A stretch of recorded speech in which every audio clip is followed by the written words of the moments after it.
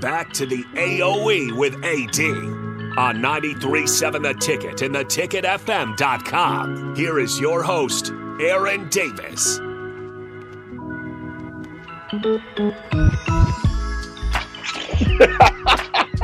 Oh my goodness.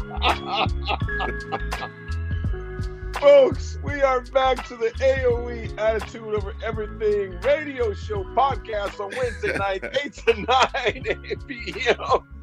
Harrison had a wardrobe change. Just changed the wardrobe up a little bit. Harrison, you gave this man 3 minutes, and this is what we get back, man. Most people go. Are you surprised at this point? You've known him. Go to the bathroom, grab a drink, get back real quick, say hi to the family, and this brother goes and puts on changes his uniform. Hey. Harrison probably clicked the camera like, what is he doing? He caught me by surprise. I'll say that much. I wasn't expecting the fit change. I'm not surprised either, but it is funny though. I've seen this for years. Hey Jay, what's that ref that on my buddies? You guys always tease me about looking like, man. Oh gosh, he's been reffing for a long time. I got to type it in real quick. But as I'm finding that, you guys, I bought this referee shirt, NFL referee shirt, years ago when my boys were little. And they would tease me because I would go on the field and I would act like I was making calls, and they hated the calls that I would make. They're like, "You're a terrible ref, man. You're terrible." So I would always tease them all the time about me reffing games. But the guys, I can't think of the guy's name. He lives down in Atlanta. I cannot think of his name right now to save my life. I think it's Jerome Boger. It's Jerome Boger. Guy? There you go. It's Jerome Boger. Yeah. So as you're looking, when you get a chance, Harrison, as you look up Jerome Boger, and you'll see his facial expressions, and you'll see mine. And I tell you what, when my dad, God rest his soul, when your dad said you look like somebody you do, he goes, "Yeah, son, he does look like us." So I got my Boger, but I'm trying to work on those Ed Hockley, biceps too, man, because he will first down, bicep bulge and everything else like that. But I had to rock this shirt, man. Jay, you're also an official, but before I get into the officiating part, I didn't want to forget this part either, man, because I think it's crucial. Tell us about the practices that and I know people have heard this quite a bit. We talk about it, ad nauseum, but from your perspective, the physicality, you playing defense, you had your scout team days like I did with mine. What was it like going up against that pipeline from a cornerback when you seen a guard pulling, or you seen LP running at you full speed, or Amon Green, you seen one of the Makovic brothers coming down, hunting down black shirts. What was that like for you as far as the physicality part of it, man?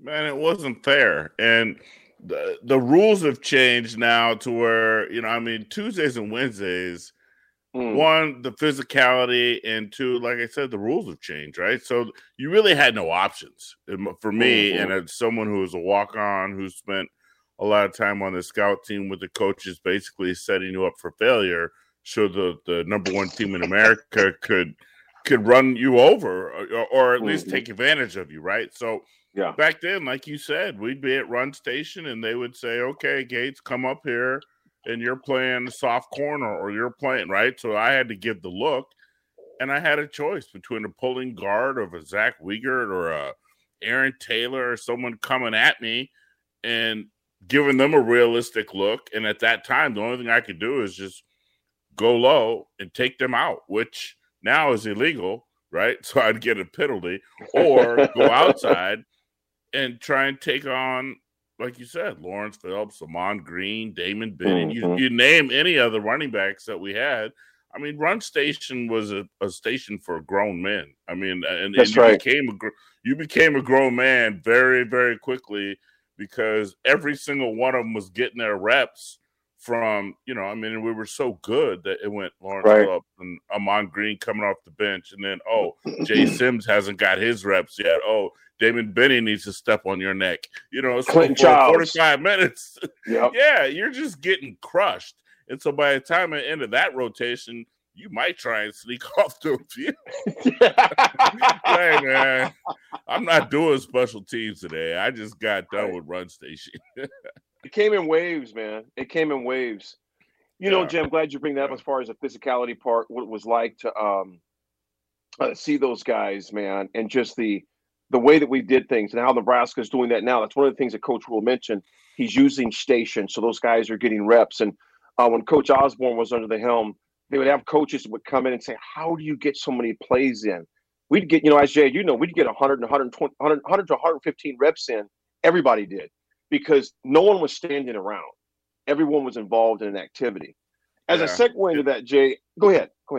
No, I was just going to say, and I know we're going to end up talking to about my son a little bit later, but that's what I tell him. I'm like, look, man, I felt like game day was way easier. And I think anyone on those 90s teams will tell you what we went through on Tuesdays and Wednesdays when we were live. Thursdays, I think, was half pads. Friday was a walkthrough. But what we did during those times, Saturday was a piece of cake.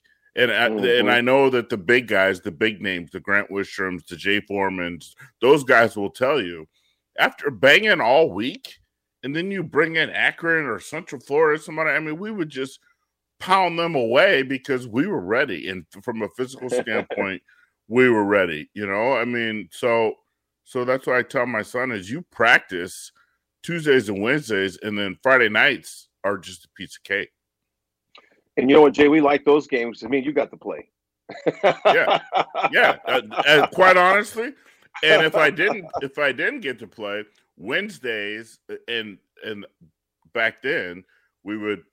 Coach Osborne wasn't having any of the music going on that's going on these days. It was crowd noise only.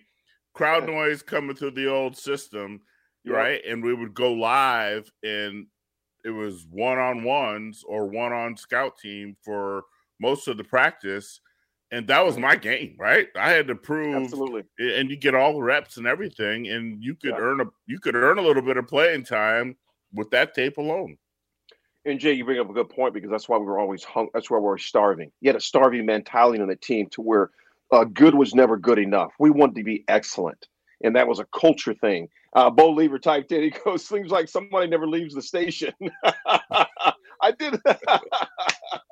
Hey, at the ticket, man, we keep it all. Actually, I'm remote. Jay's remote. Only ones at the station right now is Harrison, as he always is, holding it down. So, Believer, I am doing it from my home office. Jay's from his home office as well. Jay, we got about 2 minutes for our next break, and I want to segue into officiating. When we come back, we'll talk about it as well. I believe that last segment for Jackson to talk about him. How did you get involved in officiating? Where are you officiating now, and how did you get started? So where are you at right now? I'm in the COC. The COC is a consortium. Most folks and fans don't know, like the SEC has a consortium where it's the SEC, the Sun Belt, the Big 12 has the Big 12, and I'm trying to think of who their feeder leagues are.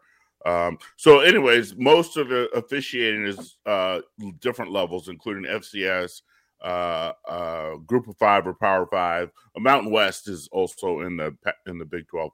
But so I specifically am in the COC. That includes Big Ten, MAC, and Missouri Valley. I'm on a crew this year. I'll be in the Missouri Valley working mostly Valley games, but because I'm in the COC, I worked the Nebraska spring game. If Nebraska needs officials or Big Ten officials for practices, I'm able to do that.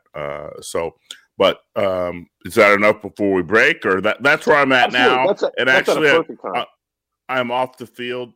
I'm up in the booth now. I do instant replay, but I'm on a crew, so I'm an official member of the replay crew. So I enjoy that piece. Jay, I want to come back to the instant replay, because had that been there in '93, we'd have more rings.